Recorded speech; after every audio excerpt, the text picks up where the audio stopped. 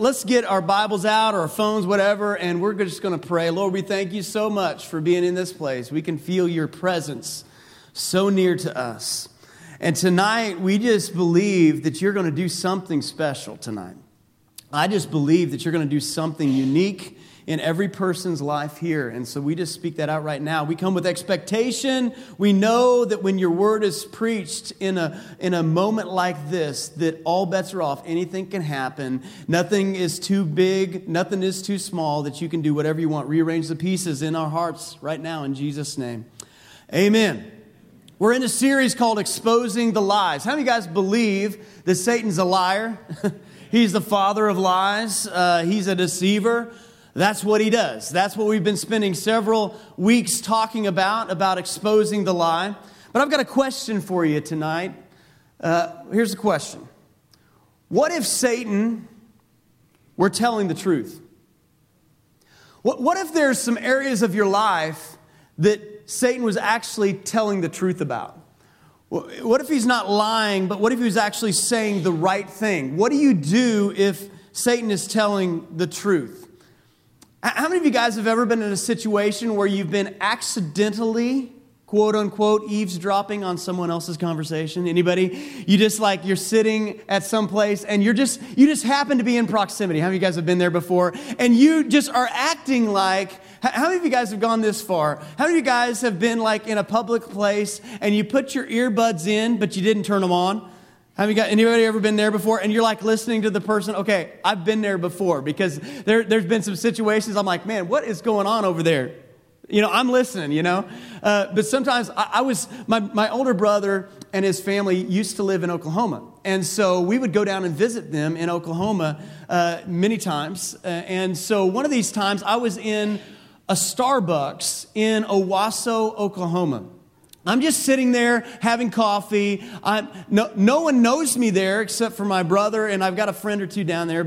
And so I'm sitting in a Starbucks, and as I'm sitting there, a friend of mine, he pastors a church in another city in that area, and so I was down there, and all of a sudden, this guy across the room, or across a table or two from me, starts to talk about my friend, who is a pastor in another city there in that area, and I'm like listening. Like, this guy doesn't know who I am. What's he doing talking about my friend? And so I'm listening, and all of a sudden I recognize this person. And I recognize the person who's talking. He actually is on staff at the church where my friend is the pastor. And he starts to talk, and so I'm listening. Like, what is somebody going to say in a public place? He doesn't know who I am. I know who he is. And so he begins to start talking bad about my friend. And he's talking, and it's going from bad to worse to worse. And I know my friend really, really well, and I know what he's saying is not true stuff. He's just complaining and talking bad and all this type of stuff. And so I've got like my earbuds in, but I'm not really listening to anything. I'm listening to his conversation, And so all of a sudden he starts talking bad about my friend, but then he starts going even further. He starts talking bad about my friend's wife. Okay, so what do you do? Have you guys ever been in a situation like this? Probably not. I'm probably the only one on the planet because God uses these situations for me to have sermon illustrations for your benefit. And so I'm there. And so what did I do? What do you do in a situation? So I get up in the middle of Starbucks. I go over to the guy. I pull him out of his seat, and I punched him right in the... I didn't do any of that, people. What I did was later on, I went and called my friend. I said, listen, okay, I know gossip and all this, but I got my loyalty to you, and I want you to know, how you guys know that guy didn't last on staff very long at that place, right? Because here's the point of that whole story. This is what Satan does. Satan will come to you, and he will lie to you about God. How many of you guys have ever had that happen before? This is what he did in the garden. He'll lie to you about God, but he will tell the truth to God about you. But he makes sure you're eavesdropping on the conversation. Let me give you an example. There's an interesting story found in Zechariah chapter 3. And it's a story of Joshua the high priest, and he's up in heaven. Now, this starts to unfold. In verse 1, it says, "Then he showed me Joshua the high priest standing before the angel of the Lord." That would be Jesus most of the time in the script, in the Old Testament. And Satan. So you've got this scene of like a trial set up in heaven. You've got Jesus, and then you've got Satan standing on his right hand to accuse him, to accuse Joshua. And the Lord said to Satan, "The Lord rebuke you, O Satan. The Lord who has chosen Jerusalem rebuke you. Is this not a brand plucked from the fire?" Now, the problem with all of that is this last scripture. Now, Joshua was standing before the angel clothed with filthy garments. Don't you know that there are some times, if Satan wanted to tell God something about you, and you're standing there, you might have some filth on you sometimes when Satan tries to bring stuff up before God about you. This is what Satan does. He will go to God at times and make sure you're eavesdropping on the conversation and say, "Remember when they did this? Remember when they did that? Remember how bad? Remember the sin this yesterday? They're coming in here and they're worshiping." Some of you guys feel it right now. You were in here in the worship service tonight, and all of a sudden you felt condemnation because of something you did this week. You felt like, how can I worship freely when I did this? And Satan is there bringing up these accusations, saying, "Hey, remember God when they did this? Remember when they did that? They don't qualify to sit here in this worship service and worship with they can't do that because of what they've done." How many of you guys have ever felt that before? My hand is up. Okay, I'll be the first one to raise my hand. In that moment, what happens as Satan actually speaks the truth, quote unquote, about what Joshua had done, he implanted this lie just as he was speaking the quote unquote truth. And here's the lie that gets implanted in every single one of us and is implanted here. And here's the lie: I am what I do. I am what I do. Joshua was standing there with filthy garments. That's represented at that moment who he was before God. Ultimately, that's what Satan was laying a case for.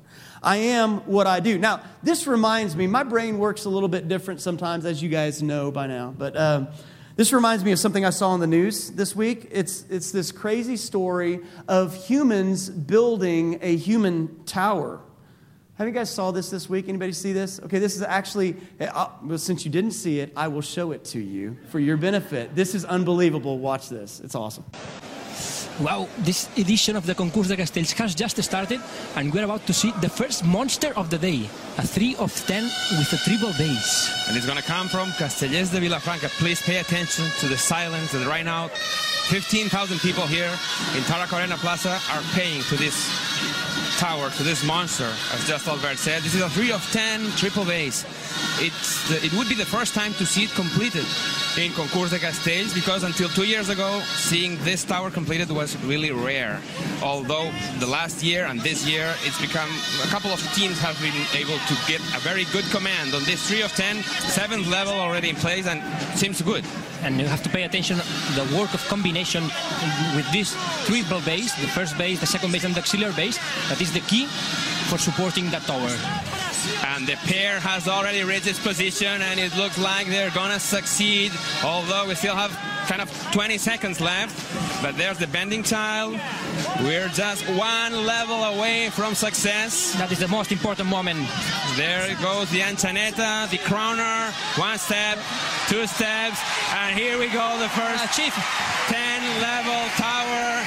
And if they don't get nervous, they are very, very likely to succeed completing it. It looks quiet. It looks quiet.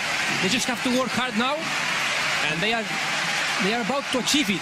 Yeah, because the pair is already out of their position, and the tower seems very, very safe. Let's say it again. For the first time, a 10-level tower is going to be completed in the Tarragona Concurs de Castells. This is a historic moment, the first of many that we're going to live for sure today.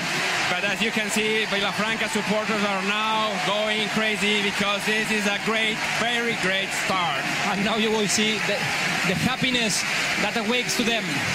Look. Of course, now it's great to see how they dismantle this spectacular triple base. You'd have thought they just broke the formula. Yeah, hundreds of people, more than 30 people on the third base, around 90 people on the second base, and everybody else, countless people on the bottom base. This reminds me of a story in the Old Testament. How do you guys remember this story? When people decided that they were going to build a tower to God.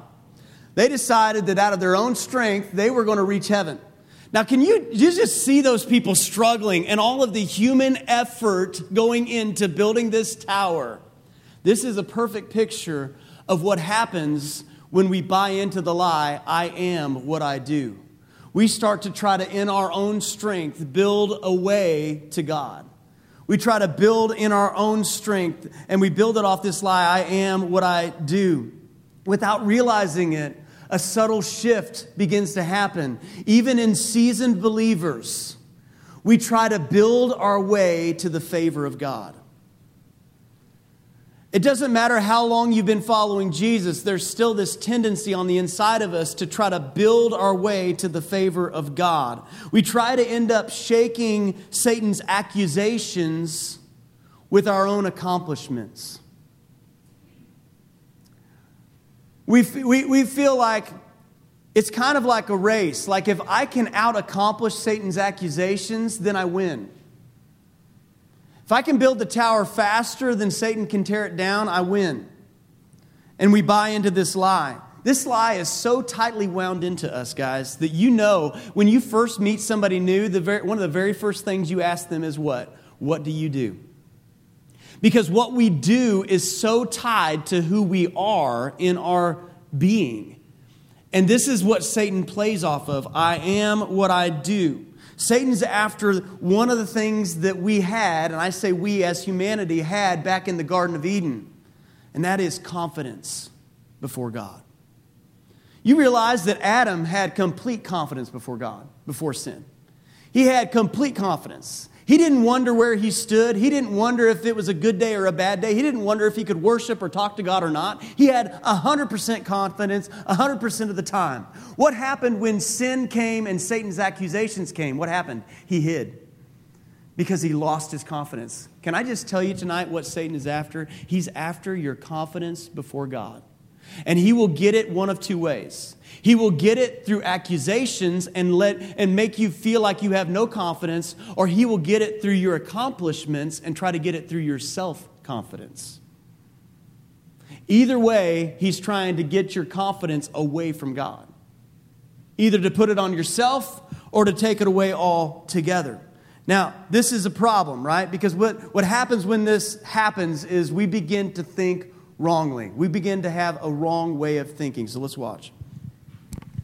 So the I am what I do lie produces one of two wrong mindsets. The first mindset that's wrong, I call the bragger mindset. It's basically, look what I've done. It's like, here's my tower that I'm reaching up to God, or here's my accomplishments, and it's taller than yours. You know, you can always find somebody who reads the Bible more than or less than you do. So it's like, okay, well, see, I've got that one down. Or somebody who cares about missions, less, or cares about the poor, whatever it is. You can find somebody who isn't as faithful, to church attendance, or whatever your list is. And so we have to get there by measuring and by comparison to see who's accomplishing more. For me, growing up, it was always this idea of my worth is determined by how much I can produce. Now, let me explain that. I've explained it before, but here I am in my kitchen. I'm remodeling my kitchen. I've torn out my kitchen. It's a mess. Those of you guys who've done a project like this, you know exactly what I'm talking about. And so I told some friends of mine, I said, I'm going to get this thing done, completely finished by Thanksgiving. They're like, no way, it's going to be Christmas. I'm like, no, Thanksgiving. No, it's going to be Christmas. Now, something in my flesh rises up and says, Thanksgiving, watch me. How many of you guys have something like when somebody challenges you, there's something that says, watch me, I'll prove you wrong. Why? For me, it's when I grew up in construction, and literally what I produced in a day equaled how much value I would get paid. And so that production equals value mindset got lodged down deep into me. And so many of you know what this is like. Like, what I produce, how much I work, how hard I work, what my stats are like, whatever it is for you. For the longest time, I had trouble receiving gifts from people. And I asked God, I was like, why is this? Why do I have so much trouble receiving gifts? And He explained to me one day that it's because I feel like down deep that I didn't earn that. And so I don't deserve that. Now you can see how this affects relationships, this affects all sorts of things. And so this production equals value, this mindset of this bragger mindset that I am what I do, so watch me accomplish some things. It has damaging results. Now, the second wrong mindset is what I call the beggar mindset. So we have the bragger mindset, and now we have the beggar mindset. Now, Satan would love nothing more for us to just be a beggar. It's just for us to beg, because here's the truth. If we're buying into this lie that I am what I do, then we also have to conclude that I'm not what I don't. So I'm not qualified. I'm not perfect. I'm not always faithful. I'm not able to do what I think I'm always able to. I'm not what I don't. And Satan would love for us. There's a story in Luke chapter 18. It says, as he drew near Jericho, this is Jesus, a blind man was sitting by the roadside begging. And hearing a crowd going by, he inquired what this meant. And they told him, Jesus of Nazareth is passing by. So what does he do? He doesn't have confidence. He just simply said, he has confidence to a certain degree, but he doesn't have full confidence because he ends up just crying out. And he says, have mercy on me. There's not a lot of confidence in just begging someone to have mercy. Now, fortunately, Jesus does have mercy. But Satan would love nothing more for us to just be sitting there in a beggar mindset, just hope. See, a beggar, all they can do at best is hope for the mercy of God. Now, we were at the Fall Fest a few weeks ago, and we were out there one day, and I know you shouldn't do this, but there was this homeless-looking guy on the side of the road back behind our little tent area, and so we took a picture, and here's this picture of this homeless guy. It looked like a beggar on the homeless guy just sitting on the side of the park there, and upon closer inspection, as we zoomed in, turns out it's me. It's me. Yeah, everybody was saying, Sean, you look like a homeless beggar on the side of the road. And as funny as that is, I'm telling you, that is the picture that Satan wants us to have on the inside. Okay? It doesn't matter what you look like on the outside. He wants that mindset on the inside. That I'm not what I don't. I'm not good enough. I'm not worthy. I'm just a worm. I'm just a sinner, barely saved by grace. I have to beg for the mercy of God. These are wrong mindsets, and they are produced out of that lie, I am what I do. So if that's the wrong mindset, how can we have confidence before God? What is the right way we need to think? What is the truth? All right, what is the truth? The lie is, I am what I do. Let me give you the truth right now. Okay, hopefully, this is foundational for some of you, but I want to remind you about the goodness of God tonight, okay? The lie is, I am what I do. Here's the truth. I am what He's done. I am what He's done. Where do you put your confidence? In what you can do or in what He has done? You see, our confidence it's not about what we do, it's about what He's done. Let's go back to that story with Joshua in heaven. There's Satan and there's Jesus, and Joshua's standing there in filthy clothes. It says in verse 3, it says, now Joshua was standing before the angel, clothed with filthy garments. But verse 4 comes along, and the angel said to those who were standing before him, remove the filthy garments from him. And he said to him, behold, I have taken your iniquity away from you, and I will clothe you with pure vestments. This is what Jesus did for us. So I asked the question, what if Satan was telling the truth? Here's the thing about Satan's truth, okay? Satan's truth isn't really true. Because how many of you guys know that partial truth is not truth? Satan tells partial truth. He left out one factor. He left out the Jesus factor.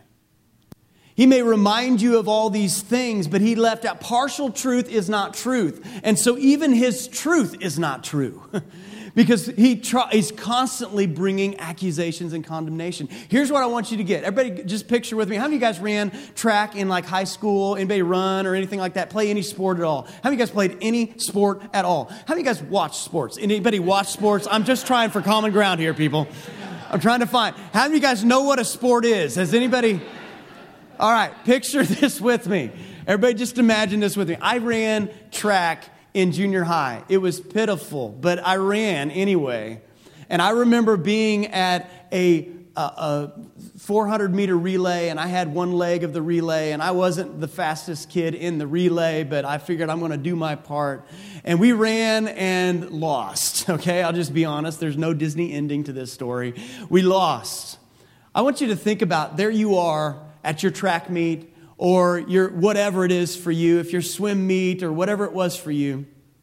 And you need to qualify to go on to the next level, to get to the next round, to get to state, or whatever it is.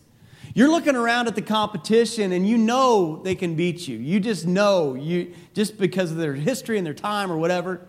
And imagine me as a junior hire sitting there getting ready to run my leg of the 400 meter, and then all of a sudden Usain Bolt comes along. And he's like, hey, Sean, step out. Let me run this for you. And he runs my leg. How do you guys know? We'd probably have a different outcome, wouldn't we, right? Can I just tell you that Jesus ran your qualifying lap? He's like, here, step aside. You're not going to be able to run fast enough. Let me do it. He ran your qualifying lap. You don't even have to step into the place. You don't even have to get in the water. You don't even have to do that. Jesus ran your qualifying lap. He qualified us by taking our sin away from us. He qualified us by being perfect for us. He qualified us by giving us right standing before God through Jesus. That's what He did. He qualified us by taking on our status of rejection on Himself. He gave us a good standing before God.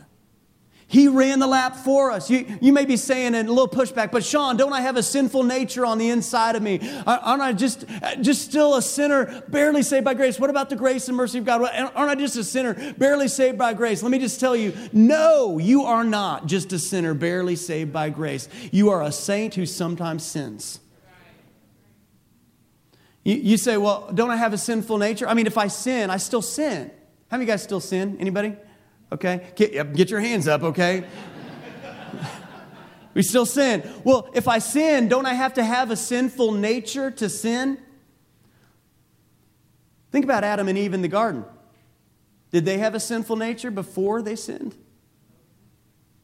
All they needed was free will. See, we don't have to. Jesus became our righteousness. Even though we still sin from time to time, sinner is not my identity. Sinner is not who I am. I'm not just a sinner, barely saved by grace. The grace of God came and completed everything that needed to be done. I don't have to keep qualifying. Jesus doesn't have to get back up on the cross again just every time No, it's not how it works. Jesus ran the qualifying lap for me. I'm not what I do. I am what He's done. Now, we still do some things, right? But we do from grace, not for grace. There's two things at play. There's the finished work of Christ, and then there's the ongoing work of the Holy Spirit. Listen, if you can't settle the finished work of Christ, the ongoing work won't be a work of the Spirit. It will be a work of the flesh. You have to settle that the work is finished in Christ, and then I work from grace, not for grace. That's how it works. I am forgiven because that's what He's done. I am free because that's what He's done. I am righteous. That's because that's what He has done. Satan is trying to hold you and I to a standard that we used to be. He's trying to hold me to a standard of a sinner. I'm not. I'm not. That's not my identity. He's trying to hold me to a standard of what I used to be. It's not even me. Do you realize when the Scripture says that the old things passed away, behold, all things have become new? I'm a brand new creation. I have brand new spiritual DNA on the inside of me. That means down to the fiber of my spirit. Now, how many of you guys are still working some things out in your soul a little bit, right? And then in your body, right? But my spirit has been made brand new. It reminds me, that when God looks at me, He sees through the lens of Jesus. Do you realize that when God the Father looks at you, He looks at you through the righteousness of Christ? That's your position before God. There is no one on the planet right now who is in line or is closer to Jesus than you are, positionally. There is no one on the planet who is in Christ, let me qualify that, who's in Christ, who is more righteous than you are. They would have to have more righteousness from Jesus. And Jesus isn't handing out partial righteousness to people. He is righteousness. That's what He does. And so Satan keeps trying to come to you based on the person you used to be. It reminds me of this clip I saw from Tim Hawkins. How many of you guys have seen Tim Hawkins before? He's a comedian. Reminds me of this clip that he was talking about his wife having dreams about him. So let's watch this real quick clip.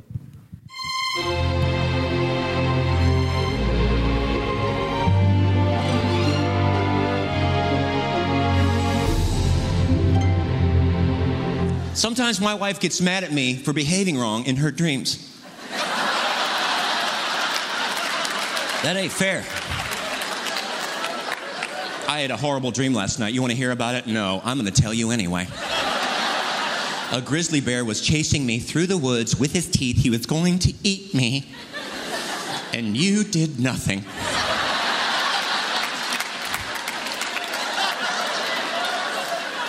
You just sat there and you didn't do a thing. What was I doing? You were playing poker with a rabbit. That's what you were doing. And that's the thing. You would do something like that. You would play poker with a rabbit while I was being eaten by a bear. Luckily, a giant unicorn came and saved me with his laser horn. That's how I saved, not by you.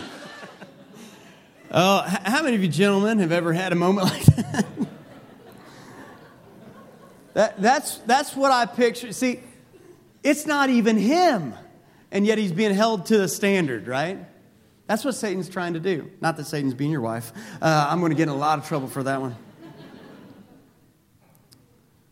Galatians 2:20, it's one of my favorite scriptures. For I have been crucified with Christ. It's no longer I that live, but Christ lives in me. The life that I now live in the flesh, I live by faith in the Son of God who loved me and gave himself for me. I'm not the old person that I used to be. Now that may sound good on paper, and you may nod your head and agree with what I've just said, but let me give you the reality of it. You're only as free as you see. You can have all the head knowledge of what I've just preached to you. But really, you're only as free experientially in real life as you see it, as the revelation that you have. There was a study done a while ago. I don't even know how long ago, but I heard about this study. And they took 3 monkeys. I always love these when they have these like crazy things. Like, who thinks of this, right? They took 3 monkeys, they put them in a cage, they put a pole in the cage, and at the top of the pole, they put bananas at the top. So they put them in there, locked them in there. What are the monkeys going to do? They all started to run up the pole, climb up the pole to get the bananas. As soon as they got to the top of the pole to get the bananas, they had some sort of water spray or something. They started hosing these monkeys trying to get the bananas. And so the monkeys didn't like the water. Eventually they came back down, and then the monkeys tried again, and as soon as they would get to the top, they would spray them with the water again. They didn't like that. Eventually, the monkeys stopped trying to get the bananas. So they took out one of the monkeys and they replaced it with a new monkey. And so the new monkey says, hey, look, bananas. I don't know if he actually said that or not, but I'm sure he was thinking that. And so he starts to climb up to get the bananas. Well, the 2 other monkeys who were originally in there, they grab a hold of the new monkey and pull him back down. He tries to go up again, they pull him back down. Pretty soon, the monkey who's never been sprayed quits trying to go up the pole. Eventually, they took out another one of the monkeys. The same thing happened. Eventually, they took out all 3 original monkeys one by one until there was only 3 new monkeys who had never been sprayed. Guess what happened? They didn't even try. I just want you to see, just from a silly little study like that, this is what happens to us sometimes. The people we hang around, the thoughts we hang around, the environments we hang at, the bad theology we take on. Guess what it's doing? It's pulling you down all the time. So that you can walk in an environment, listen, you could walk into a good environment where there is no danger, where God has great things for you, and guess what? You won't participate. You won't enjoy the fruit that God has for you. Why? Because you're conditioned through all these other things. See, I don't care I don't care what it doesn't matter what Jesus has done for you if you don't have it by revelation and start entering into it experientially. You can know that the accusations of Satan should not stick, but listen, if you don't have revelation that you are now the righteousness of God in Christ, guess what? They start sticking. Even though you're in Christ, because you allow them to. Satan is after your confidence before God. His real purpose is to try to get you to doubt that God and His grace is that good. Can I just tell you that God's grace is that good tonight? God's grace is that good. Let's look at a story here in Matthew chapter 16, verse 13. You know this. Many of you do. Now, when Jesus came to the district of Caesarea Philippi, He asked His disciples, "Who do people say that the Son of Man is?" And they said, "Well, some say that you're John the Baptist. Others say Elijah. And others say Jeremiah or one of the prophets." And Jesus looks at him and He says, "But who do you say that I am?" How do you guys know it doesn't matter what some say? What it matters is who do you know Jesus to be? Who do you know Jesus to be? He says, "But who do you say that I am?" And Simon Peter replied, "You are the Christ, the Son of the living God." And Jesus answered him, He says, "Blessed are you, Simon Bar-Jonah, for flesh and blood has not revealed this to you, but my Father who is in heaven.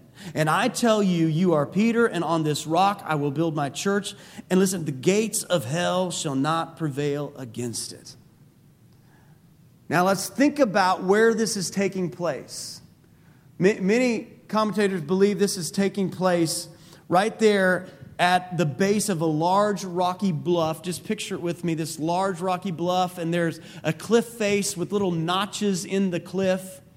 Basically, this was the most pagan place in all of that area. This was the most worldly place. It was the worldwide worship center of the Pan god.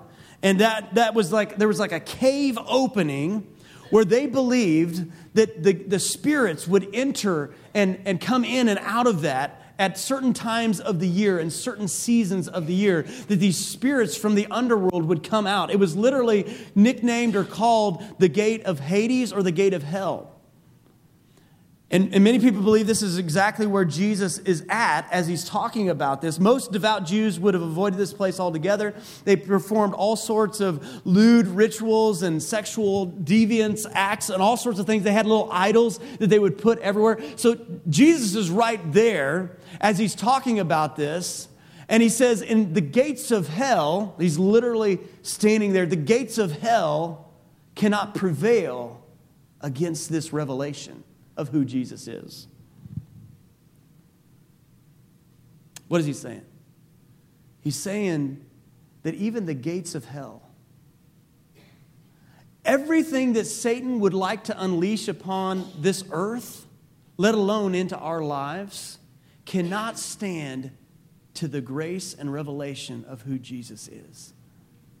He's even going further than that, I believe. He said the church. He said, "I will build my church, and the gates of hell will not prevail against it." He's saying that the church of God that God is building can be built in the darkest of places, even with the darkest of people. In fact, what He's saying is this is who grace is for. It's for the darkest of places and the darkest of people. This is who grace is for. And if grace can prevail there, it can prevail anywhere.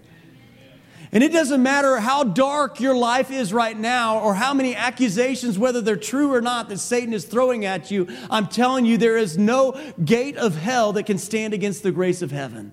There's nothing that can stand because He's that good. 1 John 3:21, "Beloved, if our heart does not condemn us, we have confidence before God." Why are you letting your heart condemn you? Why are you letting your heart condemn you? Stand before God with confidence. Feed upon the Jesus revelation. You want to beat the accusations of Satan? Feed upon the Jesus revelation. Who is Jesus? How big is God's grace? I'm going to have the worship team come back up. I believe we're going to have some people get free tonight from this lie, I am what I do. I want you to think about this exchange between Jesus and Peter. He goes up to Peter and he says what? He says, who do people say that I am? And they start to say, well, some say this and some say that. And Jesus says, but who do you say that I am? Now, can we reverse that conversation for just a moment? I want you to hear Jesus talking to you for just a moment. Can you do that? Maybe even you have to close your eyes to do this and shut out all distractions just for a moment.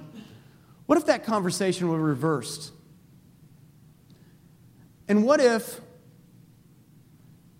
Jesus was standing right there with you?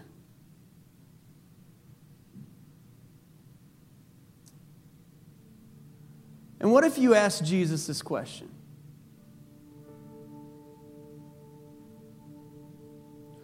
What do people say that I am? And Jesus, he would have said to Peter, he would have said, well, some say you're a fisherman. Some say, Jesus knew the future. Some say you're a coward.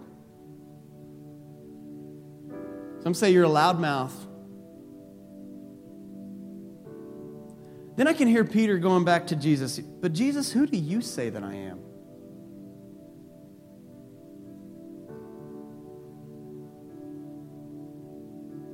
And Jesus would say, you're a child of God. You are forgiven. You are free.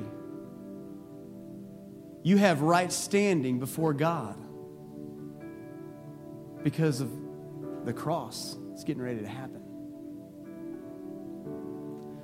Now, can we just personalize it right there? Can you ask Jesus that question? Jesus, what do people say that I am? What does Satan say that I am? Well, some people might say that you screwed up, that you've gone down the wrong road, that you screwed up this week, or that you did this or that, or you messed up this part of your life.